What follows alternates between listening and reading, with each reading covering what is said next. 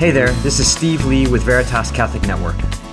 Last Friday was the 19th anniversary of 9/11. Bishop Frank was right there in New York on that horrible day, and he'll talk about his experience that day and how Catholics should respond to evil on today's Let Me Be Frank. But first, can I ask for your help? We're just a few weeks away from our first ever on-air pledge drive. This is a big moment for us since Catholic radio stations depend heavily on pledge drives to keep their operations going. You can help simply by spreading the word and getting as many folks listening to us on the air as possible. The more folks listen, the more they learn and are able to help their families, their community, and the church. Go to www.veritascatholic.com for more information. All right, let's get into it. I want to welcome you all back to Let Me Be Frank, and it's my pleasure to introduce the Bishop of Bridgeport, Bishop Frank Caggiano. Steve, how are you doing, my friend? Doing well, thanks, Excellency. And you? Good. Yeah, good. In these crazy times we live in, I'm doing okay. You know, I look back in my calendar from last March, and I had written in there for the final 2 weeks of March, marked off in red, it said temporary coronavirus shutdown. I guess we all thought it was only going to be 2 weeks. I know. And it still seems to evolve. Yeah. You know, not to veer off on the topic, but just one interesting thing. I stumbled on this news article that said the young people who have come down with severe symptoms of COVID-19, if they become infected, 60% of them retain some issue with their hearts. So it's right. So we should not let our guard down. We have to stay vigilant. Yes. Have to stay vigilant. Yes. So what are we talking about this week? Well, Excellency, weather, stocks, bonds, sports. That's my old job. Last Friday, Excellency, was September 11th, and I don't know. It feels like the events of that day are fading a little bit in the minds of much of the country, although I think it will never fade in this area, especially among those of us who knew people in the city or were in the city on that day. And you've spoken about your experiences on that day, but for the folks who maybe haven't heard it yet, and in tribute anyway to the memory, can you tell us about where you were on September 11th? Absolutely. September 11th, it is burned in my memory. It's you know, we all have days in our lives when we look back and they're just vivid and they're unforgettable. Like, for example, the day I was ordained a priest, the day I was with my mother when she died, and 9/11 is in that category. It was a beautiful September day. I specifically remember noting how blue the sky was. Yes. There wasn't a cloud in the sky. Yes. And I was pastor of St. Dominic's in Bensonhurst, and I had begun the day like I normally do, which is I say my own prayers, and I'm in my own world, so I say my own prayers, have breakfast, all the rest, wash up, celebrate Holy Mass, and then go for communion calls if there were any. And that day I did go to a communion call. And I should have been more alert, but I was not, that when I arrived at the communion call, and the gentleman I was giving communion to, his wife would always join us for prayer, but this time she didn't. She was very polite, let me in. I went over to the bedroom, and she didn't follow. But I thought maybe she was, I don't know, who knows, maybe doing something. Finished the complete service, gave him Holy Communion, walked out, and she was standing in front of the television. And I said to her, is everything okay? And I remember, as if it was yesterday, she just pointed to the television.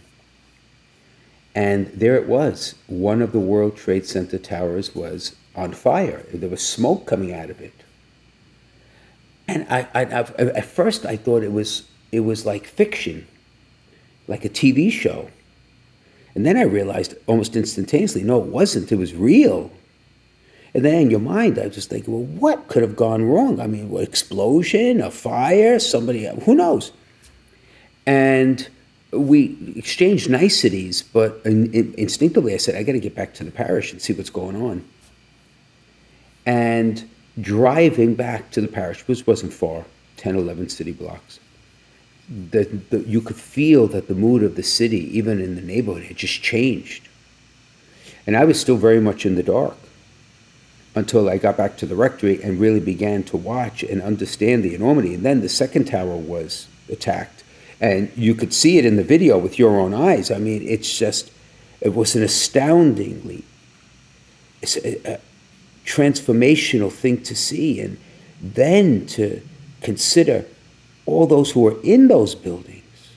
You weren't watching an historic fact. You were watching the unfolding of an evil act that was a tragedy, that was unparalleled in my experience. Yeah. And then the rest of the day, I mean, just it unfolded in a way that there were some very poignant moments, but people came flocking to church because they had nowhere else to go. Yeah. So church was always open, so I exposed the Blessed Sacrament. And first there were a few, then there were 10, then there were 20, and then there were, I would say, at least 100 people in church praying. Because we've, at least in my lifetime, I had never seen anything like it. I had never seen an enemy attack in our midst. It's always the other place, the other side. We go there. Yeah. This time they came to us, and towards the early part of the afternoon, it began to dawn on me that these are people I know. These are friends of mine. These are parishioners.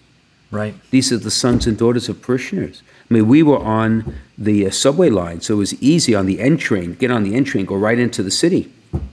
So the horror of it, the magnitude of it began to become amplified and grew as people came in hysterics. Mothers, fathers, sisters, brothers. Where's my brother? Where's my son? Where's my daughter? And I'm just standing there. I have absolutely no idea what to say. I have no idea how to respond. You just hug someone, they cry, you cry, but what else? There is nothing to say. Yeah. Right? Bishop Daly, I remember seeing images of Bishop Daly at the time he was the Bishop of Brooklyn. And he was a missionary in Peru.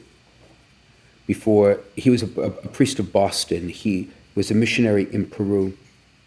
And then at the St. John Vianney Society, and you could see his missionary instincts just kicked in. He went to St. James, the Cathedral of Brooklyn, which is basically at the foot of the Manhattan Bridge, Flatbush Avenue. And he just stood there, greeting people as they walked home. Many of them covered, literally, some of them, you could only see their eyes, they were just covered with soot. Much of the soot was white. Yeah. It was almost, they looked ghostly. And he was giving out water and inviting them in for prayer or blessing them. And I may have told this story. The most provocative moment was in that moment in the middle of the afternoon when I just had to go outside for air. And it was dead silence. It was just silence.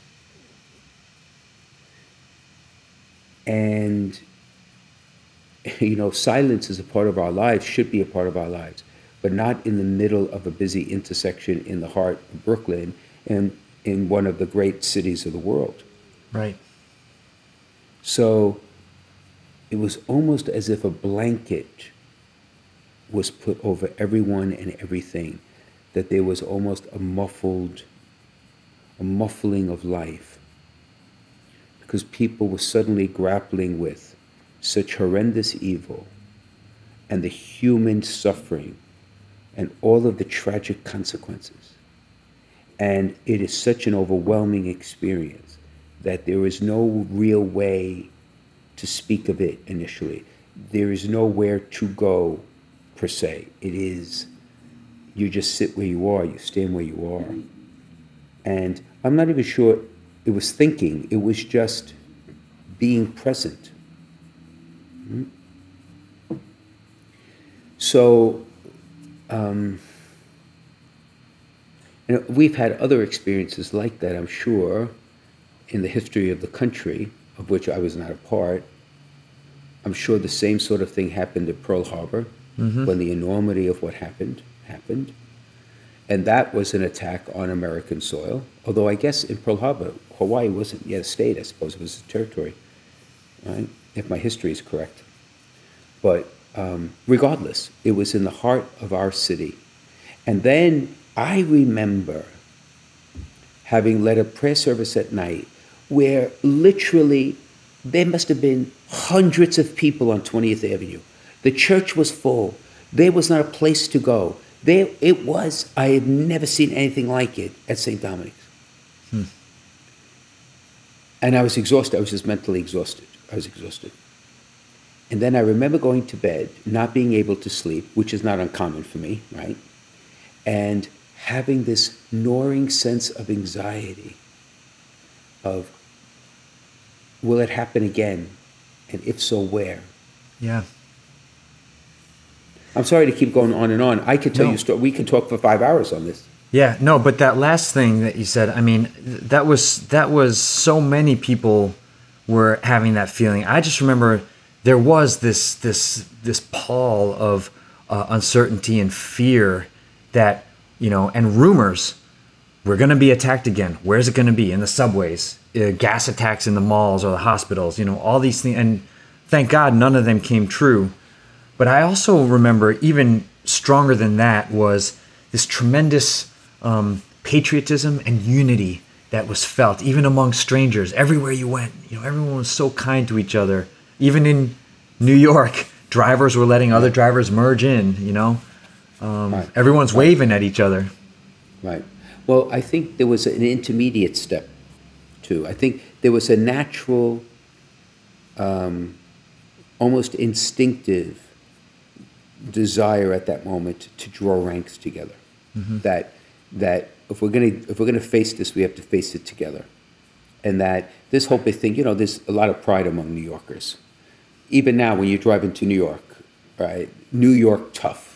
Right. Well, I'm not sure how tough it really is in the end, but the truth is there is this cultural sense, right? And that's true everywhere, but particularly in the city, because they have this. New Yorkers have a reputation of being tough and being callous and being uncaring, and all of that. Really, I don't think is true, to be honest. But everyone came together.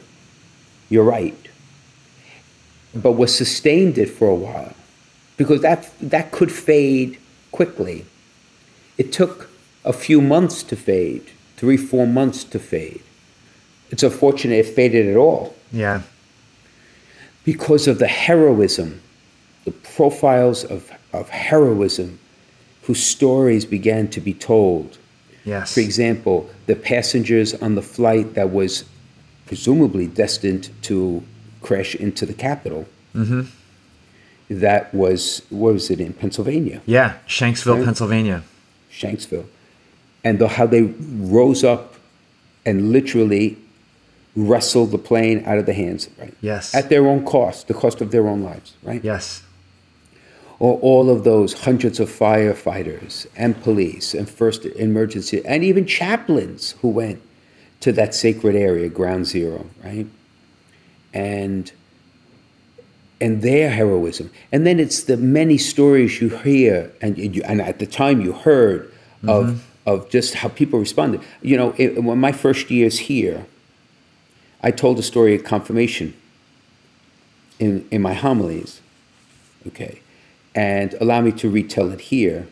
It's just a beautiful story, right? It's the story of a young man who woke up that day in Times Square at a hotel after many, many, many months of looking for just some time to relax, not native to New York. He wanted a cup of coffee. He wanted these supposedly famous bagels that New York makes. He got up late, went downstairs, and even he knew something was not right, because everyone was walking, running away from downtown, literally, even through Times Square. And this young man instinctively knew that he had to go in the opposite direction. Yeah. And he did. He made his way all the way down Manhattan. Didn't get there till early afternoon. Subway said, stop running. And he winds up in the chaos of what's now Ground Zero, and he stumbles on a man, an elderly man, unknown to him, screaming at the top of his lungs, "Is anybody there out there can help me?" So this young man works his way finds the voice where it's emanating from, sees this man, and he's pinned under all of this rubble and it's just a mess.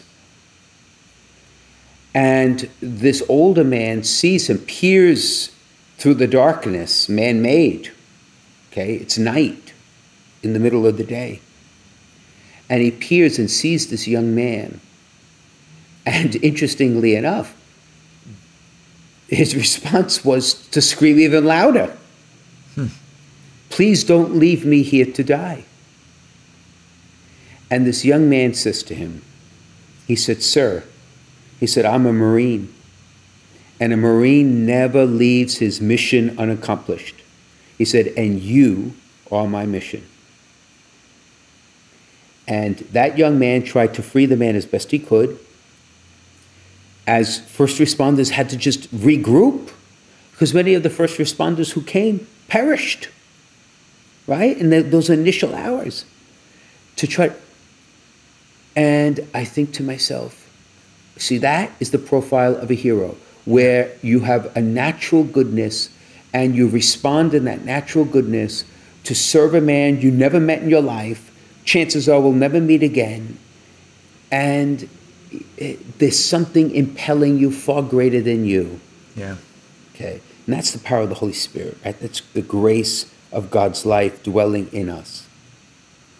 So you had the immediate heroes, the ones that, and then I call them the unknown heroes, that almost would shame us to say, when you want to slip back to your old ways, well, how come if these people can really do it, what is your excuse that you can't do it, that you're just standing there worried about your own skin? Yeah. How does that work? Right? But those memories faded. And those stories were told over and over again until people stopped telling them. And then we slipped back to our old ways, right? Yeah. So, I've mentioned I have some very dear Jewish friends, and among our Jewish sisters and brothers, they're very keenly aware that you cannot forget. You cannot forget. Yeah. You need to remember the past, or you will repeat the evil of the past. And 19 years later, I've stopped telling that story at confirmation, in part because the young people I'm confirming have no personal recollection of what we're talking about. Soon their parents won't either. Yeah. And 9/11 will become just another chapter in a history book that you read. Yeah. But from a person of faith, it is a tremendous catechism of the presence of evil, the power of grace, the power of hope. To your point, the healing power of community and self-sacrificial love that even people who are not Christian can understand, right, and resonate with. So we have to tell this story. We have to keep this story alive. Yes, definitely. And not just the horrible aspects of the story, but the amazing aspects of the story. Two things that were found there in the rubble, and Excellency, you know about these, of course. A lot of people know the Ground Zero cross that was found by a construction worker 2 days later. That's amazing. And then they moved that, I guess, to a recovery zone on Mayor Giuliani's orders, and then they started having mass there. Right. The other thing was, and I didn't know about this until just this past Friday, but I guess there was a Bible that was found in the rubble by a fireman, and the Bible was melted to a piece of heart-shaped steel, and when he looked at it, and I think it's in the museum now. It was opened. It was melted open to the verse where Jesus says, "You've heard it said, an eye for an eye, but I tell you, if someone strikes you on your right cheek." I mean, oh, really? I did not know that. I knew about the cross. I've seen the cross, but that's fascinating. No, I've not gone down to the Memorial Garden.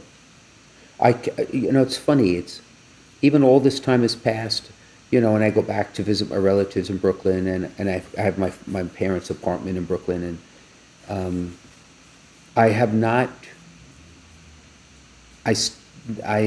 I'm not exactly sure why, but I can't pull myself to go. Yeah. And maybe I should, because that's part of keeping the memory alive. See, I remember going to Regis on the N train, watching the World Trade Center being built. Wow.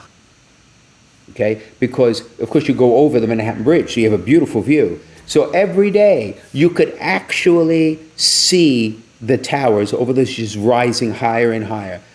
The marvel, technologically, architecturally, the courage of those men, and if there were women, I'm not exactly sure, presumably there were as well, who were hanging off of these steel girders 90, 95, 100 stories high. You could see them. They were like little ants, but you could see them, right? And then when it was all done, I'll never forget, my father said, what two ugly buildings they are. No character. They're the same on the top, on the bottom. I said, well, Dad, that's the point. Yeah. I mean, it's architecturally, it was a marvel, because they were exactly proportioned the same way, rather than like the Empire State Building that kind of pivots to the top, right? But did you or I or anyone else know that they were also designed to do exactly what they did? To fall. They were right designed to implode. Wow. Because could you imagine? Could you actually conceive of the catastrophe far greater than the loss of life just by the building? If the building had toppled over? Yeah. How many other buildings would have collapsed under it? Oh my God, people could not run fast enough to get out of its way.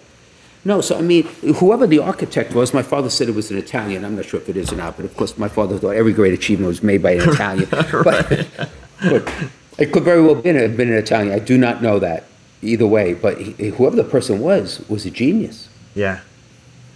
Right? Excellency, when I was doing a little prep for today's show, I saw, and I don't know why it didn't register with me when it happened, but the day after 9/11, so on September 12th, the Holy Father John Paul II went out and addressed the pilgrims in St. Peter's, and I read his long address, and there's just a couple lines that stand out to me. Would you mind if I just read them to you, Excellency? No, please, I would love you to. Okay.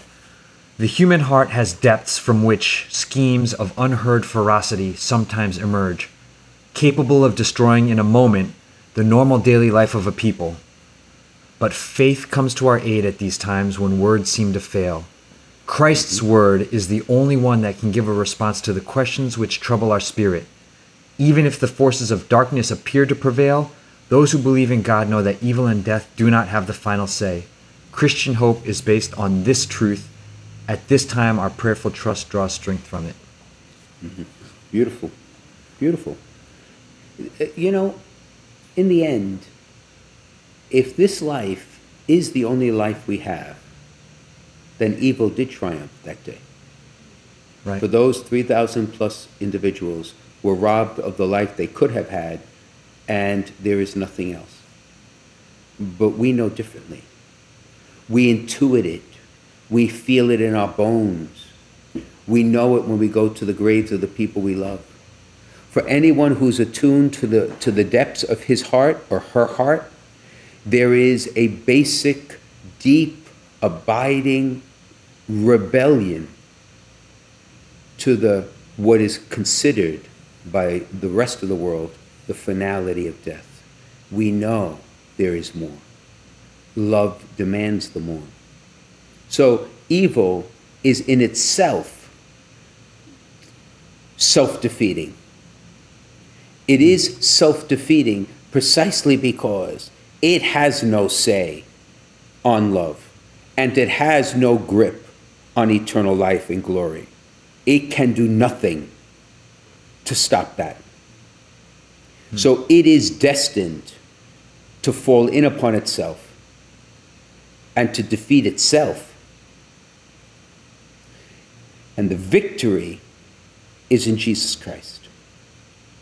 So those who stand with the Lord, who stand in his passion, who stand in his suffering, who are also not fearful of having to give until it hurts, who are acquainted with suffering, as the prophet tells us. For those who do that, evil will never be victorious. Never. Never.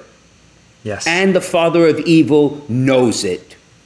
And it gnaws at his heart, and he deserves every minute of it. Yes. Yep. Right? Yep. Jesus said, "In the world you'll have trouble, but take courage. I have conquered the world." Mm-hmm. Excellency, yes, go ahead. Are we going to take a break? We're just going to take a quick break. We'll stay on this topic when we come back, but pivot slightly. But Yes, you can of finish course. your thought when we come back. Yes. Catholic radio works, and now we have it here in Connecticut and New York. It's been seen around the country that there's no better tool for evangelization. Where there's Catholic radio, the folks who listen deepen their faith, families are strengthened, parishes and communities flourish. So, let people know you're listening to Veritas, tell your friends to tune in, and let's make an impact here for Jesus and his church. This is Steve Lee for Veritas Catholic Network. Welcome back to Let Me Be Frank with Bishop Frank Caggiano. We're talking about the events of September 11th and the problem of evil in the world. And Excellency, I cut you off right before we went to the break. No, that's quite all right. There was just one last thought I had. There's one other lasting memory from 9/11, and it was what transpired the weeks after. In one case, it was almost 2 months later when parishioners were laid to rest once they were found. And of course, what was found? A finger, human bones. And there was one funeral where there was nothing found. And I remember talking to the parents of the young woman and how hard it was for them to have nowhere to go to mourn. Right? Wow. See, that's the lingering suffering. And the other thing we have to acknowledge, my friend, is that those heroes who went in to 9/11, even though thousands died that day, hundreds of people died in the weeks and months and years after. Yeah. From cancer and so many respiratory diseases that they suffered from because they went there. Yeah. Right? And I remember on CBS a few years ago, they interviewed a gentleman who was dying from lung cancer. I mean, it was just such a beautiful testimony of faith. And he knew he was dying, and they interviewed him. And the interviewer asked the question, knowing everything you know now, if you had to do it again, would you go back? Would you go? And he said, yes, I would. Amazing, right? Yeah. So how could you have such heroic, inspirational, grace-filled behavior and the petty stuff that a lot of ordinary life is filled with? Petty nonsense, right? Don't you think it's time we get rid of the petty nonsense? Yeah. The bickering, the arguing, the stuff we waste time on, as if all of that is important. And if the angel of death came to us and said, all right, Caggiano, it's time to the Father, to the throne, to the judgment. This stuff, half the stuff you say, well, who cares? Well, Yeah. Then who cares now? Why do we do what we do? And it takes a national crisis to shake us, and then we slip back into it. Does it always have to take a national crisis to wake up? That's the enduring question from 9/11. And almost the pandemic, we've kind of repeated it. In those early days of the pandemic, we were almost like we're in this together, and we're going to sacrifice, and we're going to quarantine, and we're going to settle into our homes. And now suddenly, 6 months later, people are still dying by the thousands, and they're partying, and they're going to graduation parties, and go to the beach, and they're going here, and they're going there. I'm saying to myself, you've got to be kidding me. Okay. Yeah. End the homily. It's the end of my homily.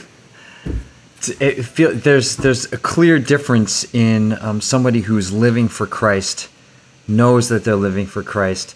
We have a lot of times when someone younger or not old, when they lose their life suddenly, we often say, how terrible, or what a waste. And it is tragic, but I just think of the countless martyrs throughout history, and they all went joyfully to the deaths. And the believers around them, they didn't say, what a waste. They said, how blessed that they were able to provide such a witness to the faith. Right. But because they actually believed in a life that follows. If you do actually, fully, truly believe there is a life, all right, of which this is just the seed, then what's to fear in death? Yeah.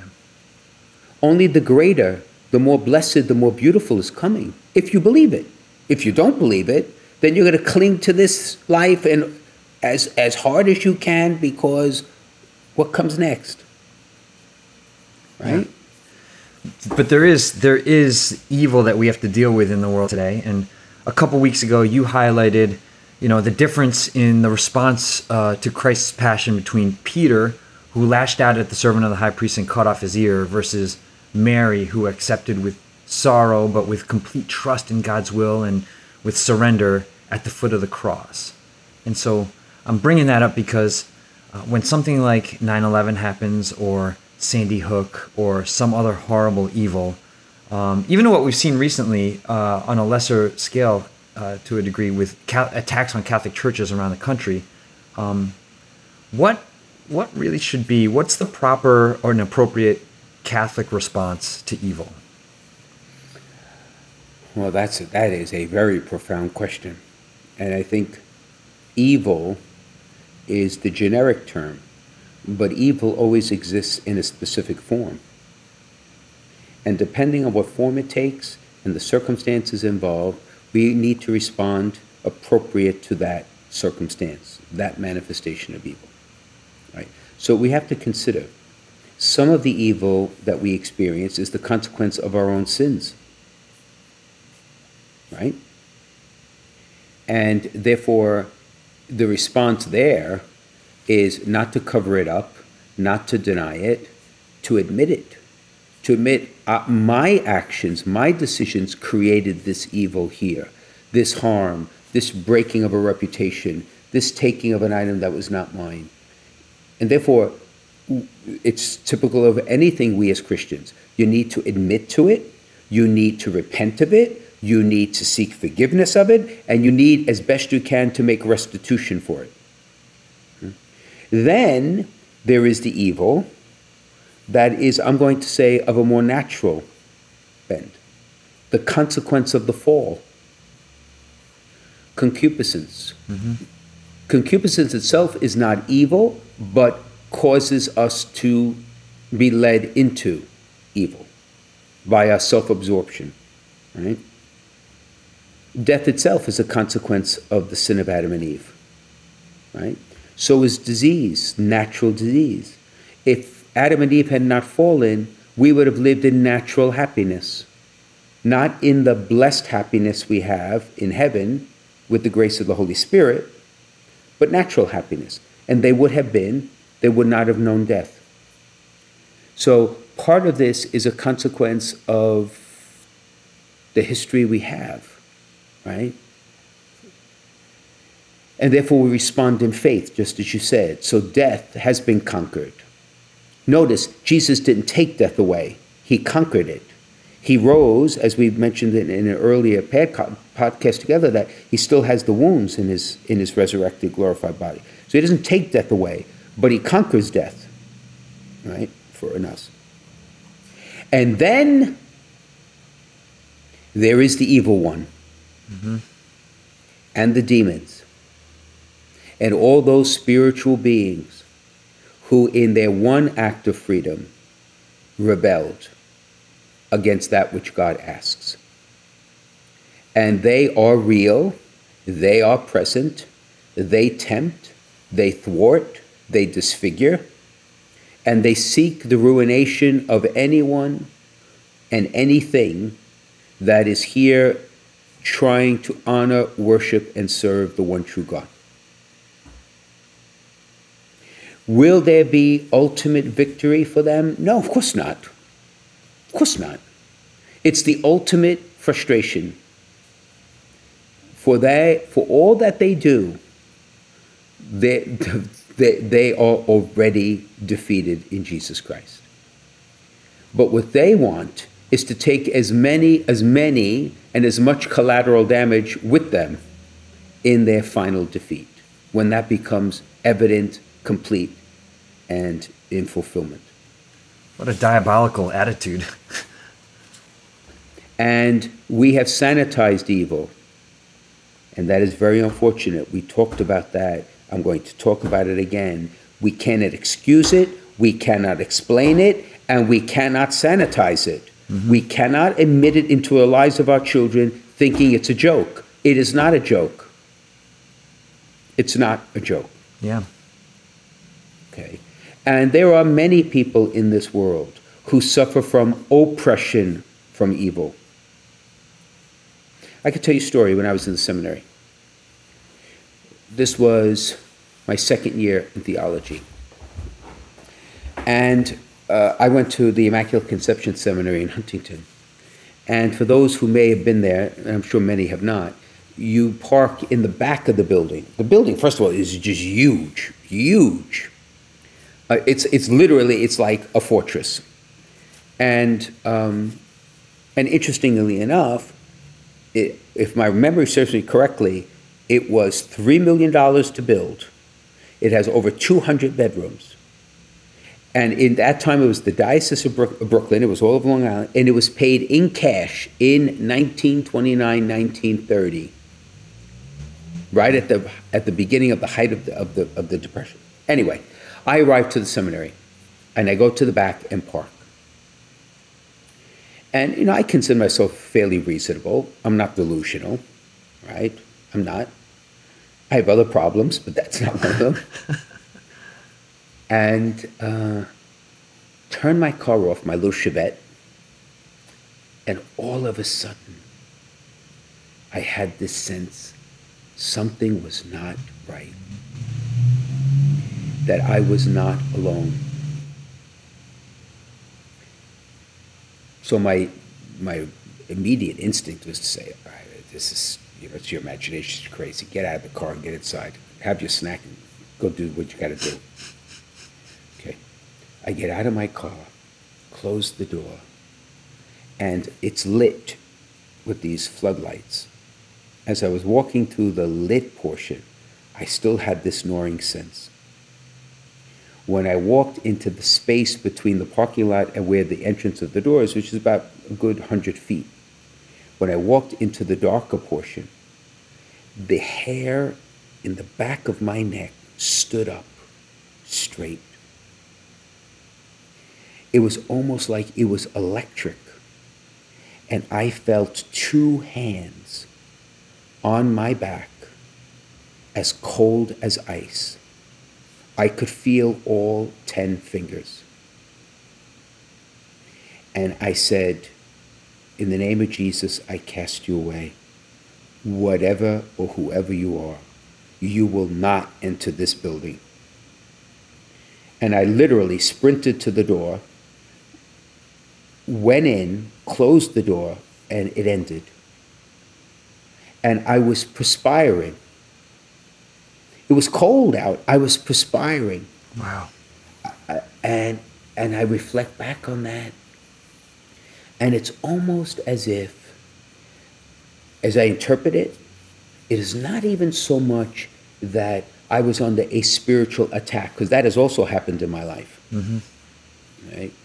But it was almost as if a veil was lifted so that I could see what I needed to see, so I would not forget when I became a priest that there is evil personal and real.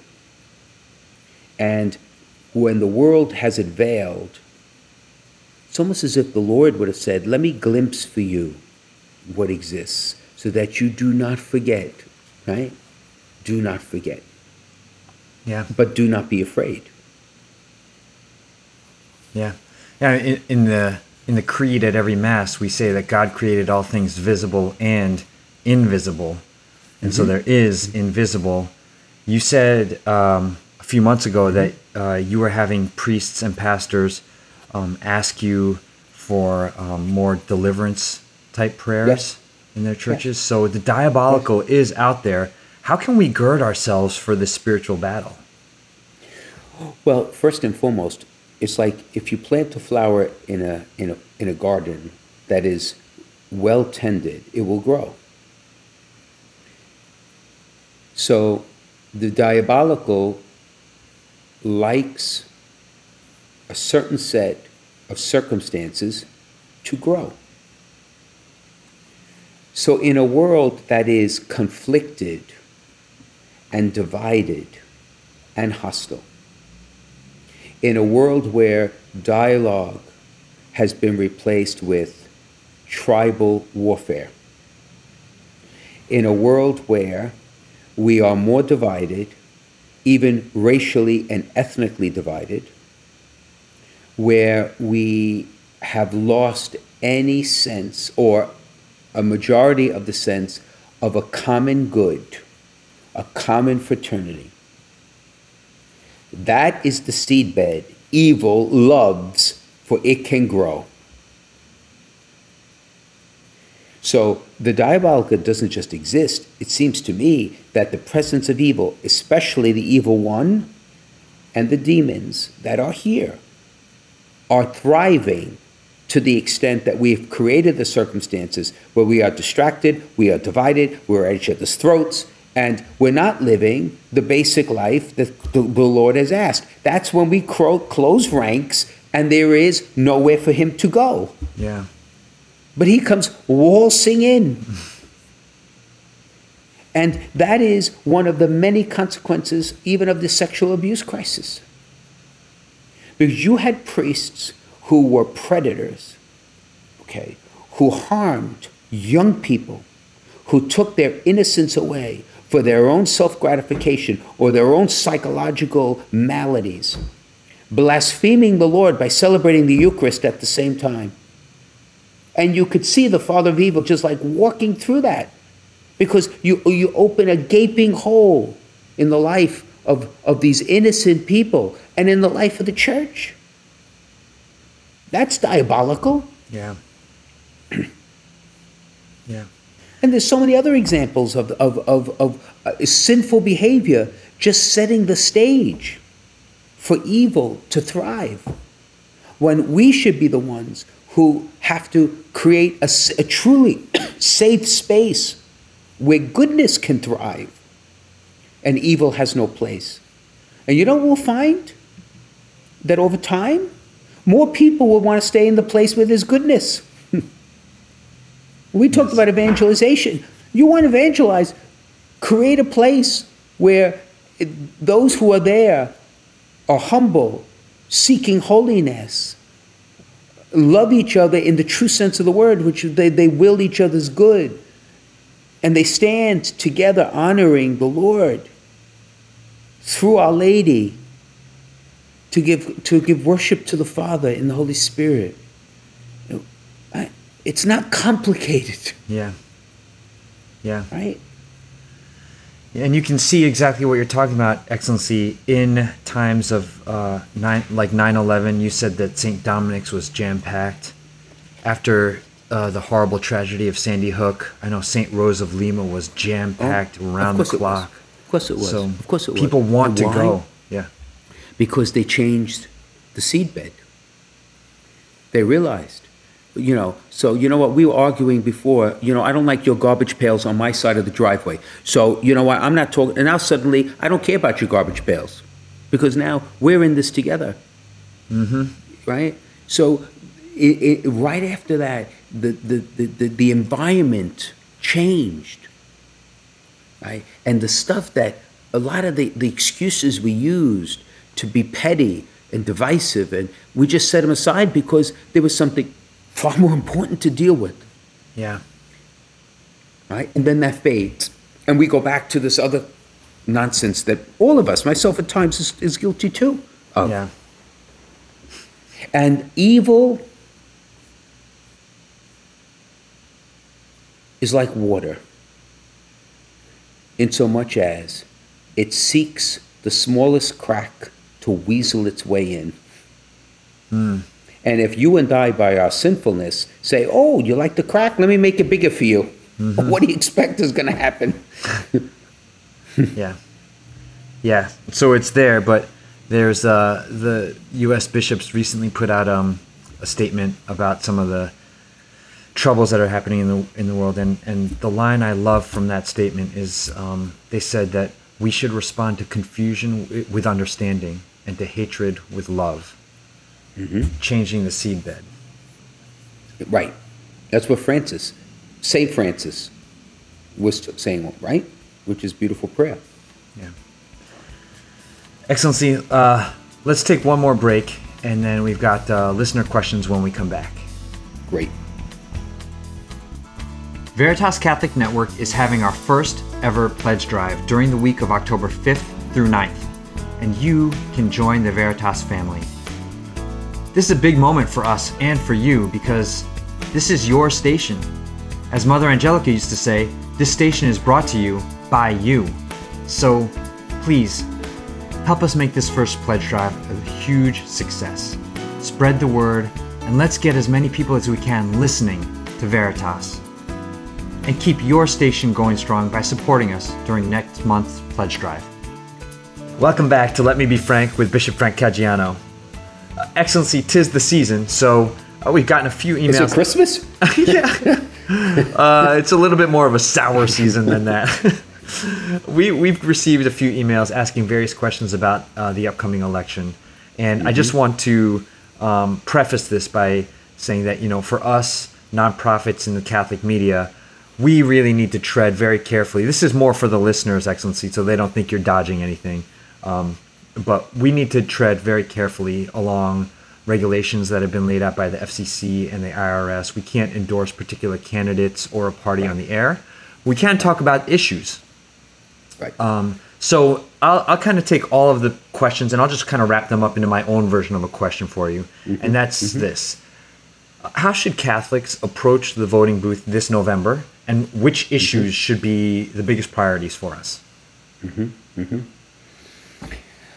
So your insight about we as people of faith, as leaders of faith, approach the political arena by being teachers of issues and the church's stance on those issues is the most effective way we can be of help. The truth of the matter is, there is no politician and no political party that truly espouses the full teaching of the Catholic Church. Both its moral teaching and its social teaching. And that makes the decision that each person has to go through very difficult, because you are weighing goods and you need to ask yourself, this is something this person stands for, and so do I believe deeply. And this is something that this other person stands for which we know is the truth and which we also believe, but I can't have half of him and half of him, right? Be my congressman or my senator or my president. So it has to become a process. So first, a person needs to be educated in that which the church teaches. All of what the church teaches, not what I think is important of what the church teaches. I will remind our listeners that heresy is a half-truth. Okay? We are obligated to learn the full truth. That's step one. Step two is I think everyone needs to explore the platforms of both parties and the candidates that you are going to be asked to vote on in their entirety. Because it is very easy for all of us, or some of us, to be caught in a political gamesmanship between candidates and between parties. Our allegiance is to Christ. I am a proud American. I was born in this country. I love this country, but this country is not my eternal destiny. There was a time there was no United States, and I have no idea what future holds. But I do know there's a kingdom of God, and that kingdom will last forever. My allegiance is to my King first, who is Jesus Christ. So let's get that straight. Yep. So in this imperfect world, where we need to have political leaders, so once you've learned the issues, once you've learned the candidates, then there is really a discernment of conscience as to how is it you're going to exercise your civic duty. And I would say this, there are some really dear friends of mine who have already said to me, Frank, I'm out. I don't know what to do here. And my response back is, that's not good enough. You can't do that. You can't absent yourself in the process. If it's agonizing, if it's hard, you have to follow your conscience. If you think it's clear, follow your conscience. But always make it in the mind of Christ, in the mind of the church.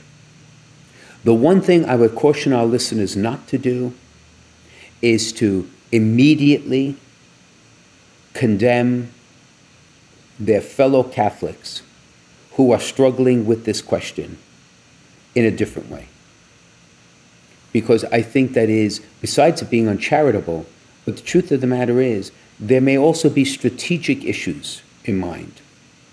So if the entire agenda of the church cannot be realized in the next 4 years, for many political reasons, there can be some faithful Catholics who say, well then, of the spectrum of things that we need to change, there is more possibility that there is change in these areas than in these areas. And if this person can make change in these areas, it is still advancing what the church wants in the public square, to ultimately make this country a country that is one that values all human life from conception to natural death, that values every individual life in every stage of its life, that seeks justice and equality, that seeks to root out racism and bigotry, that sees both solidarity among all people and the subsidiarity principle, which is at the heart of Catholic social teaching, to see all of that realized in just wages and structures that don't discriminate, and education that's open to everyone, where there's equal I could go on and on and on. All of that is in Catholic teachings. All of that is the foundations of our faith being lived out in the concrete.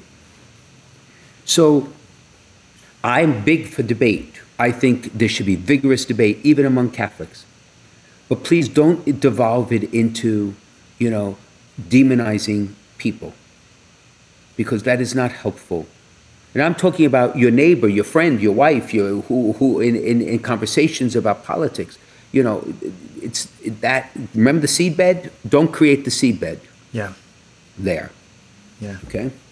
Because there's no one political party right now here in the U.S. that really abides by all of church teaching, and you could follow for the few years that you have here on Earth. You could follow one political party, but you're actually going to live forever in one place or another place. It's better to follow the church and then end up in the right place for eternity. Correct. In the end, I am waiting, I am hoping, I am praying for that group of individuals who look at both political parties, the main political parties, and has the courage, the conviction, the perseverance, and the backing to take what is truly authentic in each one, authentic to Catholic faith, and put them together in a party that is truly one. Every practicing Catholic can say, this is where we stand. We've always talked about a third party in the country, and is it feasible? I am of the conviction that if someone did that, if there were that party would sweep into power to cause the other two to go back to the drawing board and examine their conscience as to why they do not hold what people of faith, and quite frankly, people of goodwill and people who are reasonable, I think should hold. Yes. In my humble opinion. Yeah. Right? Yeah. So if you're So listening... I hope you didn't lose your license, my friend. I think you did a good job. If you're out there and you're listening and you have a question for Bishop Frank, you can send it in on the Veritas app or on social media, or you can email questions@veritascatholic.com. You can find Bishop Frank Caggiano on Facebook, Instagram, and Twitter, and Veritas is there too. Excellency, may I ask that you give us your blessing before we go? Absolutely. Heavenly Father, we ask that you send your Spirit upon us, upon those who listen to our conversation, upon your sons and daughters throughout the world in these very challenged and troubling times. Give to us an outpouring of peace, of discernment, of mercy and forgiveness, of unity in your love. And may your blessing come upon us as we ask this in the name of the Father, of the Son, and of the Holy Spirit. Amen. Amen. Steve, I'll see you next week, my friend. Thanks, Bishop Frank. See ya. All the best.